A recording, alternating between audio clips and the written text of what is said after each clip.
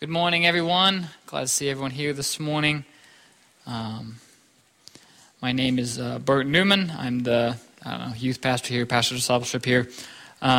We are in the book of Titus, so if you want to turn to Titus, that's what we are going through as a church. I'm really excited that we're going through Titus. It is a small letter from Paul to Titus, but it says a lot about the church. It says a lot about what the church looks like, what the church's focus should be, and how we be the church. Before we get into it, though, I do want to invite you guys to check out a home group. There's information, I think, in the bulletins on the home group. Please get plugged into a home group Sunday nights. I guess there's one Sunday afternoon right after service for those who kind of live out of town. That's a good option for you. But please come to home group, get involved. A great way to be a part of the community and to grow in that way. But continuing in Titus, we are in Titus chapter 1, and I'm going to speak on verses 5 through 9. So let me read that here.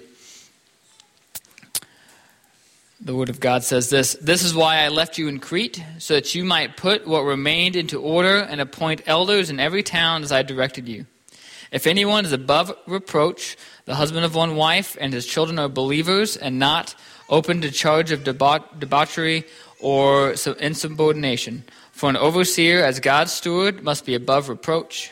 He must not be arrogant or quick-tempered or a drunkard or violent or greedy for gain, but hospitable, a lover of good, self-controlled, upright, holy, and disciplined.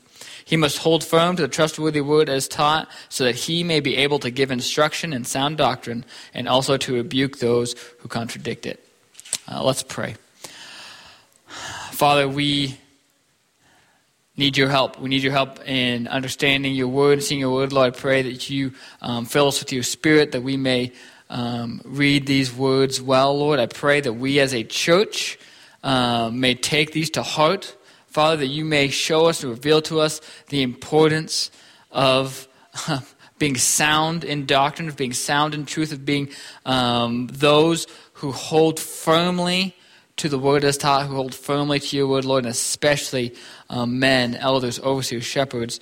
Lord, may we be a church that is guided in that way, guided by men who know the word, who love others, and who love you, Father. And may we as a church see how we can do that, how we continue to attain to that. Lord, may we see that in this passage, Father. We pray things in your name. Amen. So I have two young boys and now a little baby girl, but we've been listening with the boys. We've been listening through the Narnia books, the Chronicles of Narnia. I have on CD. It's actually not the books being read. It's actually like a masterpiece theater, focused on the family kind of thing. And so it's kind of like a drama, right? It's kind of where all the voices are done differently and they act it all out. But we've been listening to it, and it's been really, really good. My boys are kind of young, so I didn't know how they would take it, how well they would do with it. But they've been really enjoying it and really liking it. And there's a character that really intrigues my son, Jack, and the character is the witch, right? So there's a character who's known as the White Witch, and she's the main enemy, the main bad guy in Narnia in this story. And he's really interested in her because he has a hard time putting his thumb on her. Because when you hear about, when you're going through the story, you hear about this witch and how bad she is. But then when you finally meet the witch in the story, Edmund, this young boy Edmund, who there's these four kids, right? And Edmund is the youngest boy, but then Lucy is the very youngest. But Edmund, and he's kind of a knothead. If you've ever read the story, he's kind of a bully, not really nice to his siblings, and kind of self-centered in a lot of ways. But he meets the witch. But when he meets the witch, she introduces herself as the queen. She says she's the queen. I'm the queen of Narnia. I'm not, and so the boy, of course, is very interested in that, because when you get the chance to meet a queen, that's a pretty big deal. And so he sits with her and he talks with her, and the queen the witch takes information from Edmund, learning about his family and about all these things, and learning about Aslan. Aslan is a lion in the books, who in many ways represents Christ. and is the hero of the story, and her enemy, her nemesis. And she learns from Edmund all this truth. And in order to get this information out of him, she is giving him candy. If you remember, Turkish Delight is something he loves, and it's a kind of candy. And so she gives it to him, gives him a whole bunch. It's the best he's ever had. And she's able to just get all this information out of him. And her big goal, though, she really wants, is she wants to actually eventually kill Edmund and kill his siblings, the rest of the family. But she, of course, knows the best way to do that is not to just kill Edmund here. She needs all of them. So she's telling Edmund, hey, bring your whole family to my castle, and I will have a gift for them and for you, and it'll be good for you and for all of them. And as we're listening to this, my son is like, she's not a queen, she's the witch. My son was able to see as he's listening, this is not good. This is a trick. And what's been really great about it for us is we've been able to talk about this concept of tricky people, of tricky situations, of living in a world where people are trying to trick you. Where people, they look good, they give you candy, but really they want evil for you. And really, they are trying to trick you. And it's been great to teach that and show that even though this witch, this queen, as she calls herself, is giving him candy, she's actually giving him death. And I say this, I bring all this up because Titus is writing this little letter for a very specific purpose. He is writing to a church in Crete that is being surrounded by lies and deception and by tricky people. People who pretend like they're trying to give them candy, but are actually giving them death. We see that in verse 1 verse 10 of the next passage, and this is going to be next week's passage, but it says this, right? It says, "For there are many who are insubordinate, empty talkers, and deceivers." Right? And that is what Paul is writing into. He is writing into a place that is surrounded by deceivers. We also even saw this in last week's message when Sam was talking, and he brought out this in this intro that Paul is laying out that God is a God of promises. And he's a God that keeps those promises, and he's a God of truth. And then he contrasts that and says, he is not a God who lies. He never lies. That is a theme here in Titus, continuing through, is that this world is a world that lies. It is a world that deceives, but the truth of God, the word of God, the message of God, God himself, never lies and is trustworthy. Is worthy to be stood on, worthy to hold on to. That is what Paul wants Titus to know, and that is what Paul wants Titus to teach. And so, Titus has been given a job. So Paul came to Crete. It's this island in the Mediterranean. Paul came to Crete, and he taught the word, he taught the message, he taught the good news of Jesus Christ, and then he went on and went to do other missions in other places. But Paul did not just leave the church, I should say the people there, the chosen ones of God, those who believe in Christ, alone to sort it out by themselves as individuals. It says here that he left Titus, and here's why he left Titus. It says this, he says, "This is why I left you in Crete, so that you might put what remained into order." That you may put what remained into order. See, there's an order to God's people. There's an order to the church. God does not just leave us as individuals, believers running around. He has an order for us that is going to help us to grow, to build, to face the deception of this world. And it is by this, he says, "And appoint elders in every town as I directed you." To appoint elders in every town. So the way in which Paul says that God creates order in the church is through these people called elders. Elders who he's appointed to every town. Again, just to point out, that's plural. In every town there will be multiple elders who lead each church. So as we get into this, the whole purpose of this passage that we're studying this morning is to give us a concept of what qualifies someone to be an elder, but also what an elder does, what their main role is, and how it is that an elder protects the congregation, how it is that elders build up the congregation to know truth, to live in truth. Before we get into that, I want to have a good picture of what an elder is. And so there's lots of passages that do this, but one passage I think would be really, really helpful is 1 Peter 5, 1 through 4. So if you want to turn to that, I think we'll have it pulled up here. 1 Peter 5, 1 through 4. I just want to read it, and then I'm going to kind of pull out 5 characteristics from this that show us what an elder is. So it says this, so to the elders among you, I appeal as a fellow elder and a witness of Christ's sufferings, who also will share in the glory to be revealed. Be shepherds of God's flock that is under your care, watching over them, not because you must, but because you are willing, as God wants you to be, not pursuing dishonest gain, but eager to serve, not lording it over those who entrusted you, but being examples to the flock. And when the chief shepherd appears, you will receive the crown of glory that will never fade away. Okay, so this is Peter giving a call to elders. And so we see here, and we even see in Titus, right, he actually calls, in this passage we're going to study this morning, he calls them overseers, and he calls them stewards, God's stewards. So these aren't just, elders doesn't just mean older men that are older necessarily. It actually is an office. It actually means overseers, stewards. And so what I want to let's pull 5 things here from this 1 Peter passage to help us kind of understand what an elder is. Okay, so one thing that we see here is that elders are among you. Our elders are from the congregation. Elders are people from the church, of the church, who lead and who guide the church. Number 2, elders are shepherds, right? So again, overseers, stewards. Peter uses the word shepherds. And the church, the local church, is the flock. So I love that word shepherd because I think that's really, really helpful. Shepherd is also kind of, that word's kind of where we get that concept of a pastor, right? Pastoral pastor. Shepherd, they are shepherds.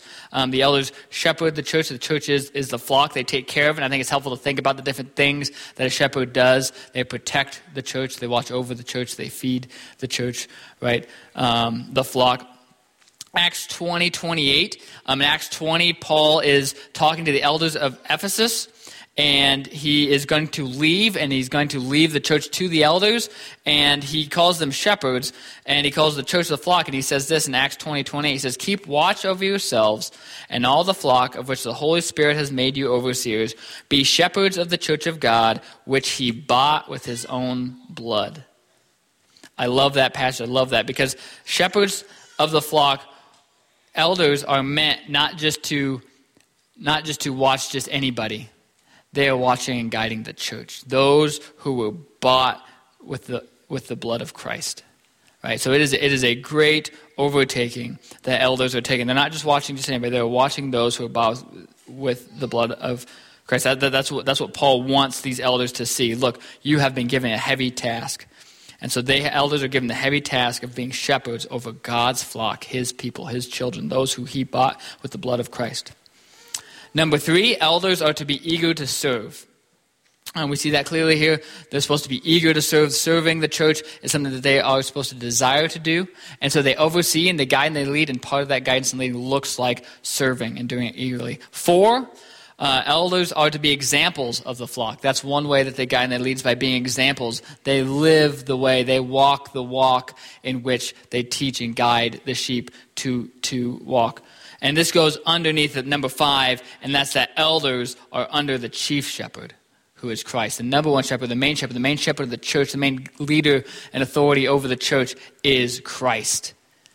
And elders are the under shepherds under Christ. And so that is what an elder is. An elder is someone from the congregation who shepherds the local church, who is eager to serve in that way, who is an example to the flock, and is underneath Christ. That's what an elder is. Okay.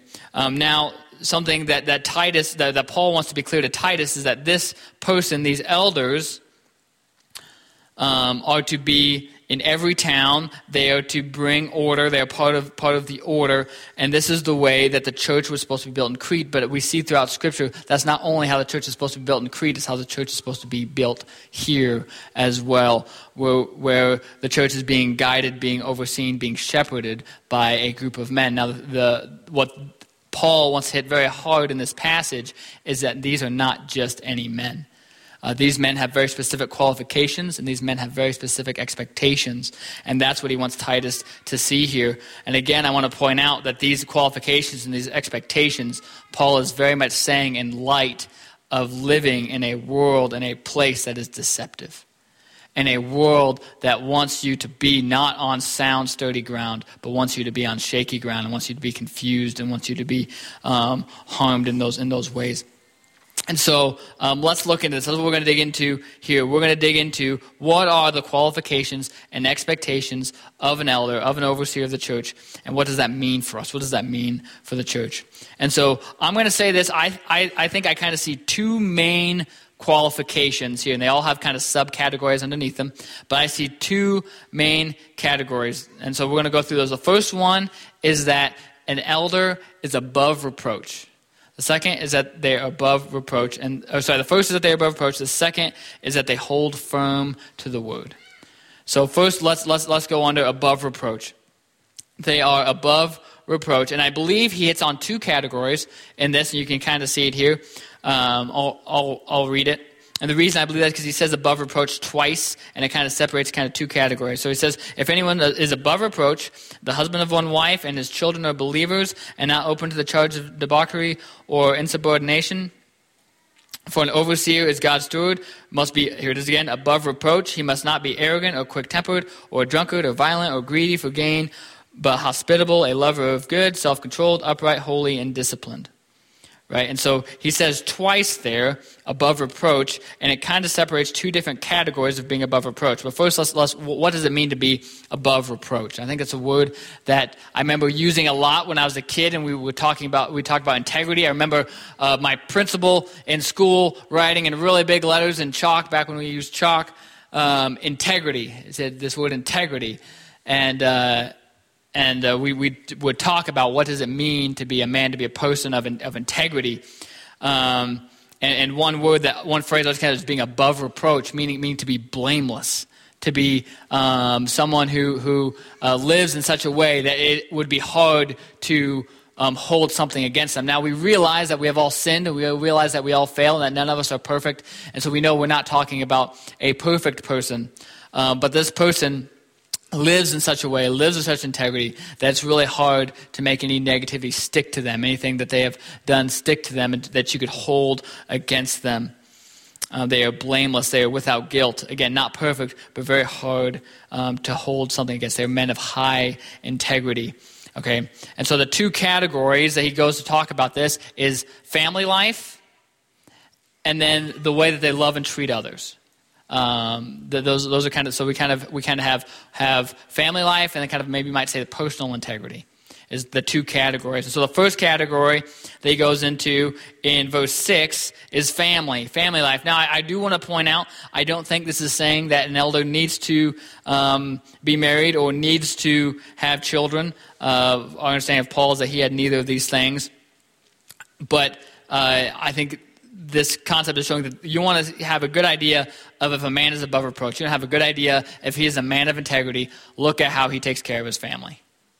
Look at how he takes care of his family. That will give you a good idea of where he is at and how he is how he is living, and is he a man of above reproach. So the first where he starts is the husband of one wife, and that in a more clear way, the Greek there is saying a one-woman man, a man that whether he's single or married, he is a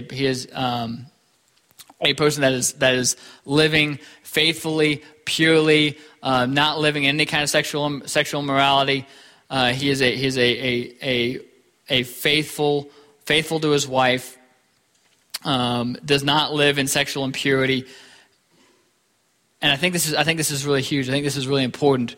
And again, I think this isn't just, is this person married or not? I think is this person, how does this person think and live out their purity, right? Is this a person who seeks outside of God's word, to live immorally, to live the way that he lives for himself, the way that he chooses? Or is he one who is faithful to one wife, who is faithful to his purity, faithful to Christ in what he watches on the screen, in how he treats other people, and how he treats women, and again, specifically, the faithfulness to his wife? And I think Paul is speaking to that most men are married, most men do have children, and so in this picture, if this person is married, if this person has a wife, are they faithful to this one wife? Are they married to one wife, and are they faithful to that person? If this person is not married, is this person faithful to purity? Purity, to not seek after sexual gain before marriage or outside of marriage, right? To be careful of what he watches. Is this a one woman man, or in the case of someone who'd be single, a no woman man, a man who puts Christ first? And then it goes on. It says children are believers. That's what this English version says. It says, and his children are believers. A lot of English versions say the word believers there. The word in Greek that is translated as believers says just as often is translated as faithful. And reading through this and really studying it, I believe that faithful is actually a better word to say there. And I think the main reason is what the words that come next. And so what I believe he is saying is that, and his children are faithful, meaning they're obedient, they're faithful to the family, they're obedient, because I think that fits well with they are not open to a charge of debauchery or insubordination. Insubordination would be the exact opposite of unfaithful. And so what this is saying is the children that are in this man's household, that's what that word children there, it doesn't just mean kids or offspring, it literally means young children, those that are his. I want to make so many jokes about insubordination right now. He's talking about are the children in their household, and those words debauchery and insubordination are very, very strong words. Those are words that refer to disobedience, but big disobedience, disobedient to the point where they are. These words specifically actually do mean partying, living a reckless life, going out and to in the community being seen as someone that is not of integrity. And so that is a sign, that is a symbol of a man, a father who is above reproaches. Are his children faithful? Are they obedient? And just like a husband of one wife shows his faithfulness, shows his purity, a father whose children are faithful shows his authority, but it also shows his grace and his ability to care for children and to point them even to Christ. And so these are symbols, these are signs, these are ways of seeing a man's faithfulness and his ability to be an elder. And so number one of above reproach is the family life. What does this man look like in his family? How does he treat his family? Does he treat them with love and faithfulness and grace and authority? Or does he treat them with selfishness, impurity, laziness, all these things, right? Is he guiding and leading his family, or is he not? All right. So the second is integrity, or you might say blameless character, right? And so Paul gives two sections. He gives one section that has negative attributes, 5 of them, and then he gives another section that gives positive attributes, and he gives 6 of them. He gives one more. I don't know if that was purposeful, but he did. He gave 5 negative attributes and 6 positive attributes. 5 negative meaning these are what this person doesn't look like. Right? This person is not this way. And again, I want to point out the reason Paul says this is because most men are like this. Most men, our default as sinners is to live and to be like these 5 negative things. The men of Crete are this way. And we are this way by nature. And so the reason he is going this direction, the reason these men need to be this way is because that is how... Men are not usually men of character. They are men who are of these negative attributes. So let's look real quickly at these negative attributes. it says they must not be arrogant. They must not be arrogant. Arrogant means to see yourself as more important, to put yourself first, to think that you are the big deal. An elder of the church, the overseer of the church, cannot be arrogant. They cannot put themselves first. Quick-tempered, easily bothered. And something I actually honestly think about when I think about this idea of being quick-tempered is that, I think sometimes we think about coaches, right? We think of that coach that is just railing at the team, or just, it just really bothers them. And sometimes I think we make this mistake of thinking that person is a strong person, but that person is actually a very weak person, right? And that's a big theme that you'll see here between the negative and the positive attributes. The negative attributes is a very weak person. It's a person that gives in very easily. An arrogant person is someone that very easily gives in to themselves. A quick-tempered person is someone who is very easily bothered. Right? If a person is quick-tempered, they're quick because they don't last long, right? They can't last long under pressure. They can't last long under difficult things. It is very important that the elders of the church are not quick-tempered. They need to be able to take things with patience. They need to be able to listen. They cannot be weak.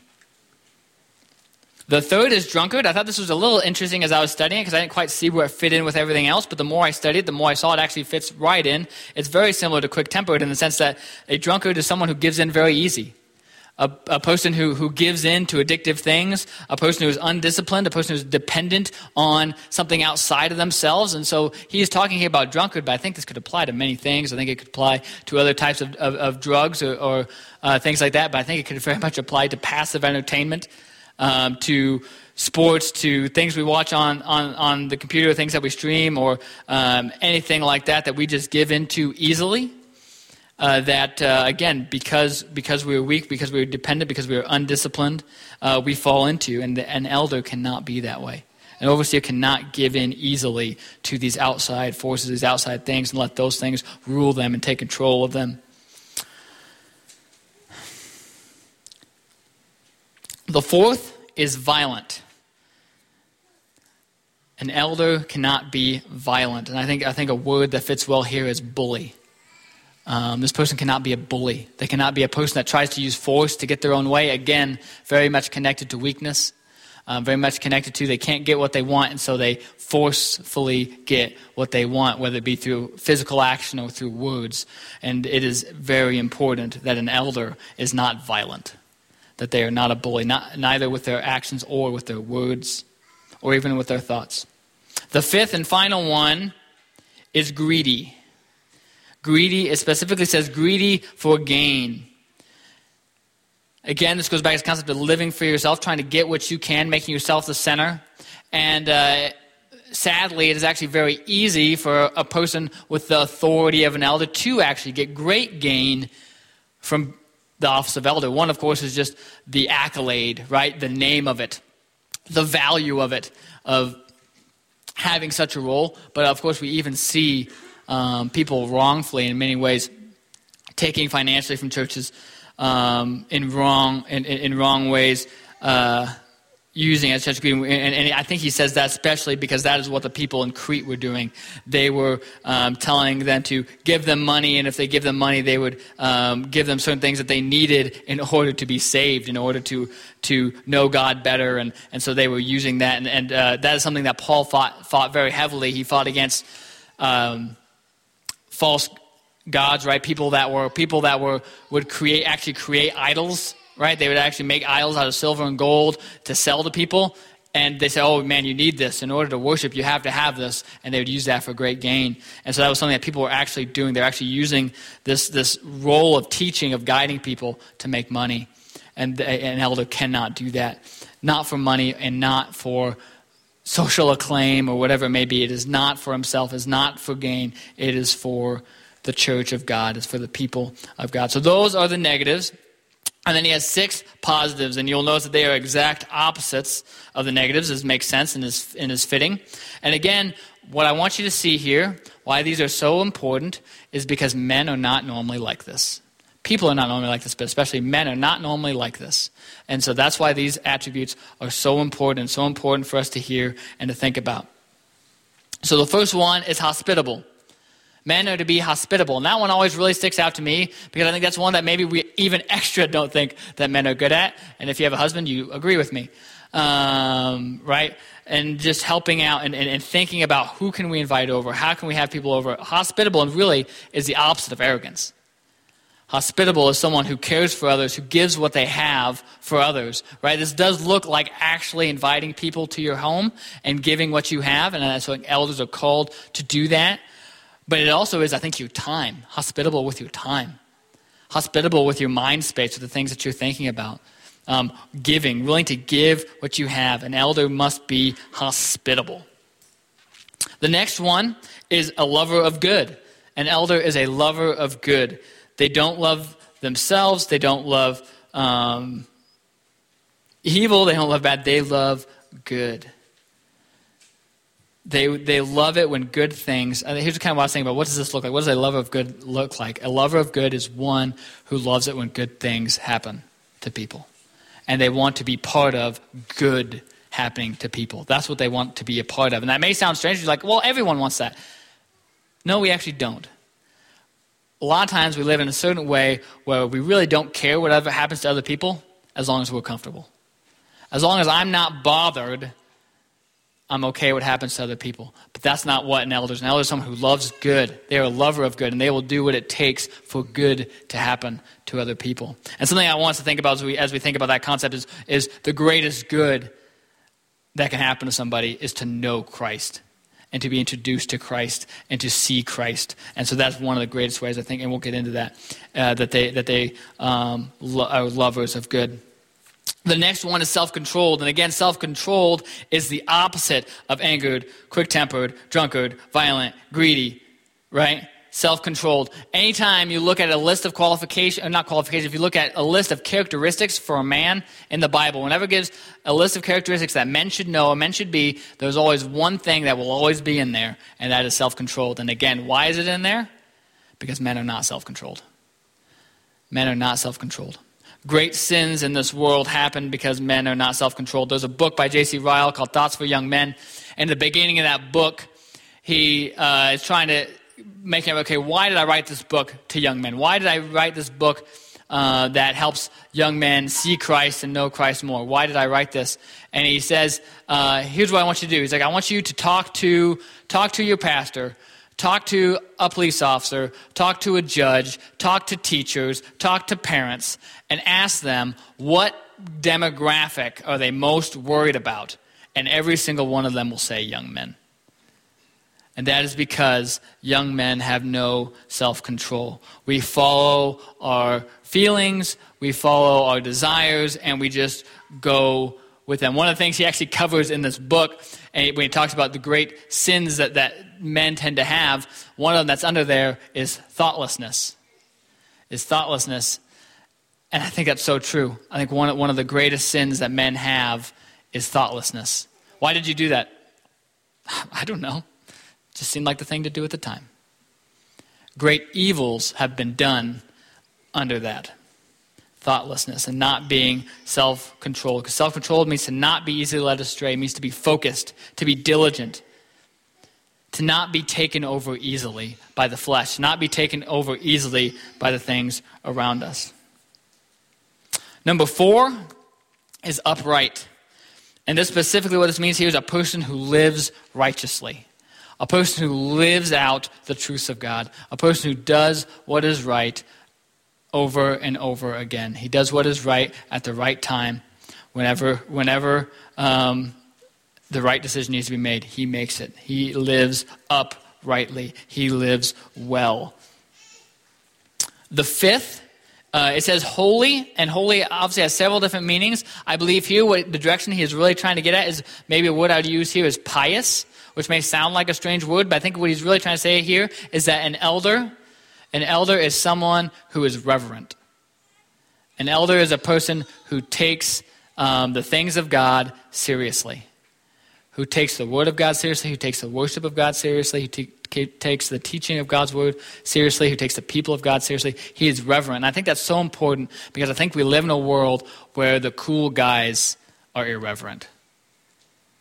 The cool guys, you're cool if you don't take serious things seriously. I think we live in that world because that person's not bothered by reverent things or important things. Everything's just chill, right? But that's not how an elder is. An elder realizes that there are things that are serious, and those serious things should be dealt with seriously. Things like guarding the flock. Things like teaching the flock. Things like loving your neighbor. These things are serious things that are to be done in a holy, in a pious, in a reverent way. And then the sixth, and I believe the sixth one in a lot of ways is kind of supposed to sum them all up, because it's very similar to them all, and that is to be disciplined. And again, discipline is the opposite of what we naturally are. Discipline means that we work hard to live rightly. We realize that we are very, very likely to wander. We are very likely to give into sin. We are very likely to give into the flesh, but we fight that fight. We fight that fight every day, and we push on. Now, something I think about when I think about this concept of discipline is sometimes some of us aren't really disciplined in anything, but I think you'll meet most people, most men especially, are disciplined in something.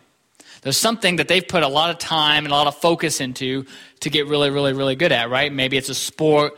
Maybe it's cooking on the grill. Maybe it's their job, their work, right? Maybe they're a carpenter or something like that, or office, whatever it is. They are really good at what they do, and they've put a lot of work into it, and they're disciplined in it.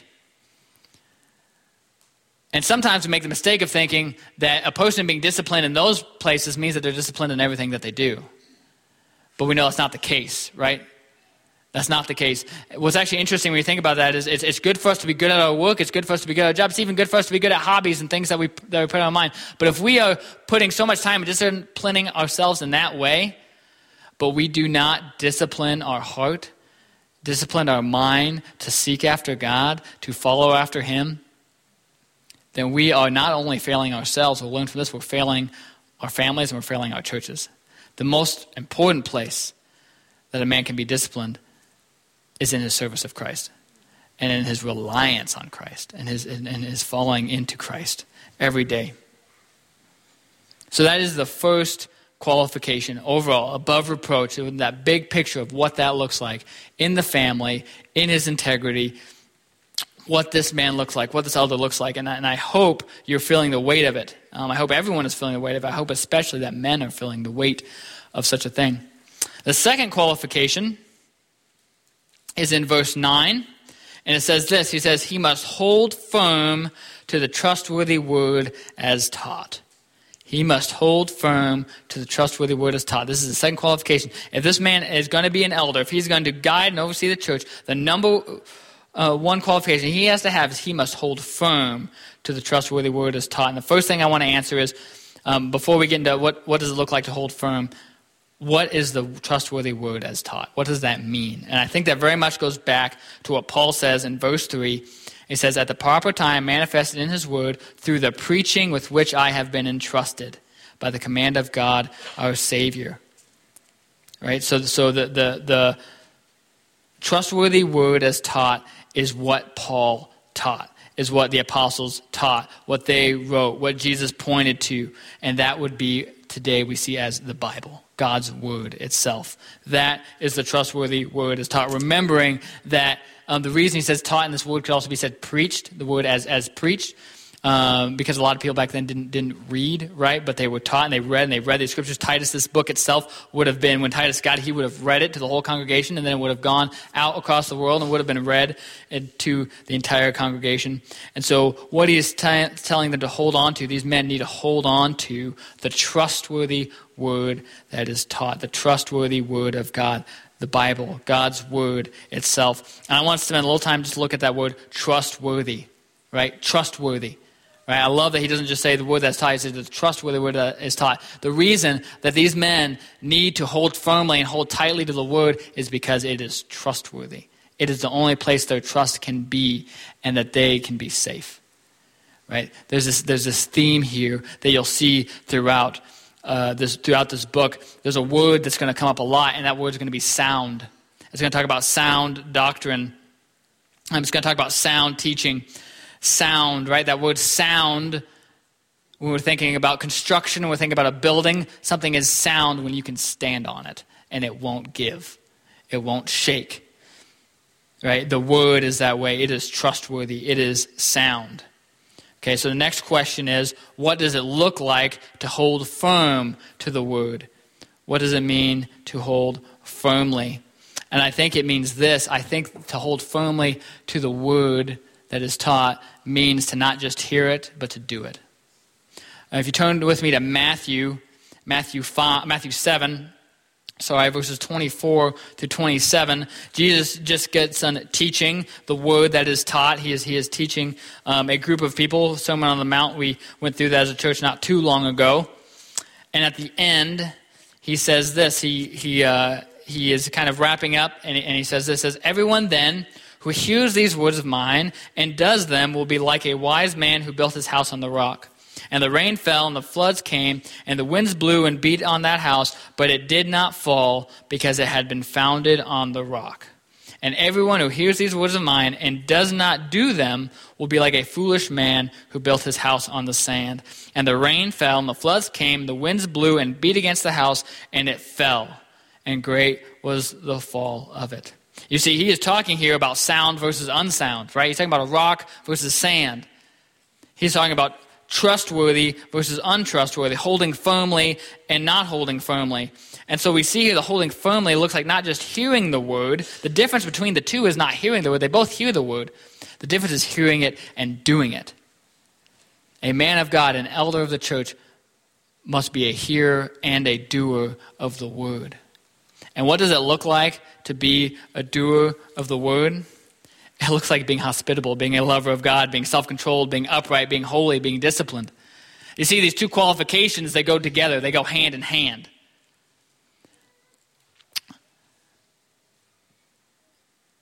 A man, an elder, a person who holds firmly to God's word, truly holds firmly, doesn't just hear it and say, "Yeah, man, that's great," and then walks away. He hears it and it changes his heart and it changes his actions. And he no longer lives for himself, but he lives self-controlled and disciplined for the church and for his family and for others. That's what it looks like to be a man who lives firmly. And so notice that those two things, you can't have one without the other. I think when we're looking at someone to lead and guide the church, we can look at this list of integrity. And we have people in this world that are that way, right, that don't know Christ, but man, they have a pretty high integrity, right? They are people of decently high character. But it does not stop there. That's not who this person is talking about. That person, too, will be washed away by the deception, by the lies of this world.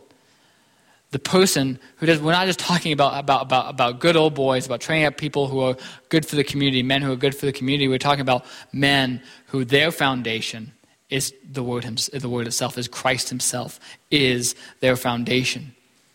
They hold firmly to the word that is preached. And you'll see that these two qualifications, above reproach and those who hold firmly to the word, has a purpose. And it says why, and this is where we're going to move into expectation. So I see two expectations in verse 9 of what elders are to do. And it really helps us see why they are supposed to be firm in the word. And the first is that they are to teach sound doctrine. They are to teach the truths and promises of God to the congregation. Now, what's really neat to look at when you think about this is these are the truths that Paul taught them, right? The truths that Paul taught them are the ones that they are to teach the others. And we'll see when we get into chapter 2 that these qualifications of overseer, this being self-controlled, this being sober-minded, this teaching others, is actually the same stuff that the elders are to teach the whole church, right? And so we see here a chain of faith, a chain of teaching. And something I want to point out and us to see here, I think sometimes we hear that phrase sound doctrine or teaching doctrine, and we're like, oh man, I don't know about doctrine. Doctrines doesn't sound very relational, doesn't sound very personal.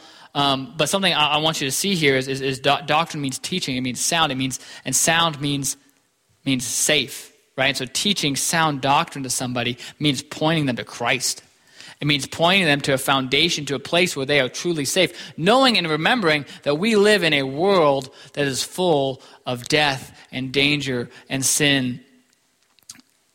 And the only safe place is Christ. And so, in fact, the most loving thing that a person can do in this world is to teach sound doctrine. Is to point someone and say, look, you can stand there. You can stand there and you will be safe there. Christ will guard you in his strength. He will protect you. That is where you can be. And in that truth, you can live and you can love others and you can guide others in that truth. And so the most loving thing that you can do, and the call that an elder is to do, is to teach sound doctrine. Now the second is the other side of the coin, and that is to rebuke those who contradict sound doctrine. Now that doesn't sound very nice. It doesn't sound very nice to rebuke somebody, to tell somebody that they're wrong, to tell somebody that what they believe is not helpful and in fact is hurting them. But again, if sound doctrine is the safest place to be, if in Christ and being faithful to his word is the safest place that you can be, the most loving thing you can do is rebuke someone who's on unsolid ground. Is to tell them, look, where you're at is really, really shaky and you are going to fall. You need to stand on Jesus. It is for these two reasons that it is very, very important that the man of God, that the elder of the church, that the overseers of the church hold firmly to the word. Hold firmly to the word that is taught, because they need to, one, teach sound doctrine. That's their number one role, is to teach sound doctrine, and two, they're to rebuke those who contradict sound doctrine. Now I'm going to close this up. I'm going to end here because I think it's very important that we really quickly look at what does this mean for us. So I am actually going to end at the very end talking to men, but I think this is written to the church. Because something I want you to remember, this is written to Titus. It has his name on it, but we see that it was actually written to the whole church. At the end of the book, he says, "Grace be with you all." And so I think after reading this and going through all this, there are three questions that every single one of you, needs to ask. And I think this passage has to bring to your mind. And so let's go through those three questions. Question number one is, does this describe the elders of this church? Does this describe the elders of this church? Are they above reproach? And again, I say they, I mean we. I'm an elder of this church. Are we above reproach? Do we hold firmly to the sound doctrine? Again, not perfect, not without sin, not without failure. But are we faithful? Are we faithful to the word as taught, and are we putting others above ourselves? The reason I ask that, the reason I think it's good for you to ask that, is because we need accountability. We need pointed in that direction. We need help. We need you guys to help us in that as well. As God's church, as God's body, we do this together. Question number two is, are you allowing these men to instruct you and rebuke you? Are you allowing these men to instruct you and rebuke you? Are you submitting yourself in that way? 1 Thessalonians 5 says this: "We ask you, brothers, to respect those who labor among you and are over you in the Lord and admonish you, and to esteem them very highly in love because of their work. Be at peace among yourselves." Right, so this verse is a call to respect overseers, respect elders, to esteem them highly in love, to love them, to care for them, right, in their work. So are you allowing that to happen? Are you, as a person in this church, as part of the congregation, are you taking instruction from the elders? Are you in a place where an elder could rebuke you? Are you loving and caring for them? That is the question to ask. And the third question, I think is very important for us to ask, is, are we building up men like this? Are we building up men like this? And when we see young men in our church who are like this, are we encouraging them? Are we calling them up? Right? And so how do we do that? How do we build men like that? And it happens in here. It happens in your households. It happens because moms and dads are teaching them the word. It helps that grandmas and grandpas and aunts and uncles are teaching the word. That the children, and we have many in this church, if you haven't seen that, we got many are being guided by this church. We talk about the dangers of young men, right? We have a lot of very, very, very young men in this church. Are we guiding them? Are we building these men up so they are men like this? So those are my three questions. Does this describe the elders of this church? Are you allowing the elders in this church to instruct and rebuke you? And three, are we building up more men like this? And I want to close here then. I think that here is a large call to men. And so I think we need to end with that and pointing that out. Because this, again, is talking about elders and what elders and overseers look like. But later in this book, and we're going to get this more heavily, when he tells what you teach men, he teaches them basically the same things: to be self-controlled, to be teachers of the word, to be sound in doctrine. And so my question to you men is that you? As I was preparing for this, I was thinking about, there's a song, I don't know, it's probably from a dozen years ago now, Courageous by Casting Crowns. They made a movie for it and everything. But I was thinking about the lyrics of this song. And the reason I was thinking about the lyrics of this song is because God is calling men to integrity and sound doctrine, to the purpose of guiding their families and also churches. And this is some lyrics from the song. And I kind of, so it says this. It says, we were warriors on the front lines, standing unafraid, but now we're watchers on the sidelines, while our families, and I'm going to add the word, and our churches slip away. Where are you, men of courage? You were made for so much more. Let the pounding of our hearts cry, we will serve the Lord. That is the kind of men we need. That is the kind of men that Paul is calling for. It's the kind of men that God is calling for to lead the church, to guide the church, to protect the church. And so to young men out there, I say this: now is the time. The switch will not flip. When you get a role of authority, you will not automatically be able to take on that role. The characteristics, the holding firmly to God's word starts now. Do it now. Get involved now. Get connected now. Through God's word being taught, through reading it, through gathering with other men to study it. Hold firmly and living out that way. And then also, to men, I know there's going to be men in here who feel like they're failing in this way. That they feel like they're failing in leading their families spiritually, that they fail in really taking a role in the church and leading strongly in that way. To them, I have three calls here, and that first is the initial call, and that call is to trust Christ. If you're a man who feels like he's failing, guys, spiritually, the first thing you need to see, the first thing you need is Christ is calling out to you and saying, trust in me, believe in me. For your sins are great, but Christ's grace is much, much greater. The first thing a man must do in order to be the leader, to be firmly attached to Christ, is to first believe and trust by faith that Christ is who he said he is and that he's done what he said he's going to do. And the second thing you must do is you must fight deception every step of the way. You are being deceived. You're being deceived by laziness, by anger, by fear, by worry, by this world, by passive entertainment. You're being deceived, and you're being held back from the front lines. You're being pushed back onto the sidelines by that. In our story in the Chronicles of Narnia, Edmund is tricked with candy. Eventually, he sees Aslan, and he repents to Aslan, and he forgives, because when you see Aslan, when you see Christ, you can't help but seek forgiveness and see that this witch is evil and this deception is wrong. And when that happens, Edmund throws away the candy and he picks up a sword.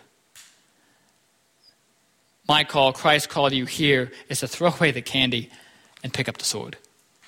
That's the next step. And then third and finally, cling closely to the word that is taught. As men, we must in our personal time, we must study God's word, but we also, with our families, must study the word of God. But also, and this is very important, we together as a church need to be saturated in the word of God. We need to hold closely, and we need to hold each other accountable as men to do that. We need to fellowship with one another. We need to do things together. We need to take steps to do that well, that we do not fight this alone. God's chosen weapon to protect this church and to protect your families from the dangers of this world is a strong, humble man who loves God with all his heart and holds clingingly to his word. By the grace and love of Christ, you are able to be that man. Be that man. Let's pray. Father God, we are thankful. We are thankful that you do not leave us alone, but that you have given us your word, your truth, your spirit, Father, but you have also given us the church. Father, may we be a church that is guided by men of integrity, by men who who cling closely to the Word, Lord. May we be men that do that. Lord, may we also raise men who do that.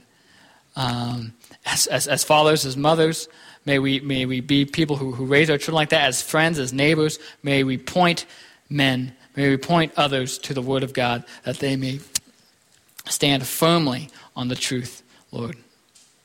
We pray things in your name. Amen.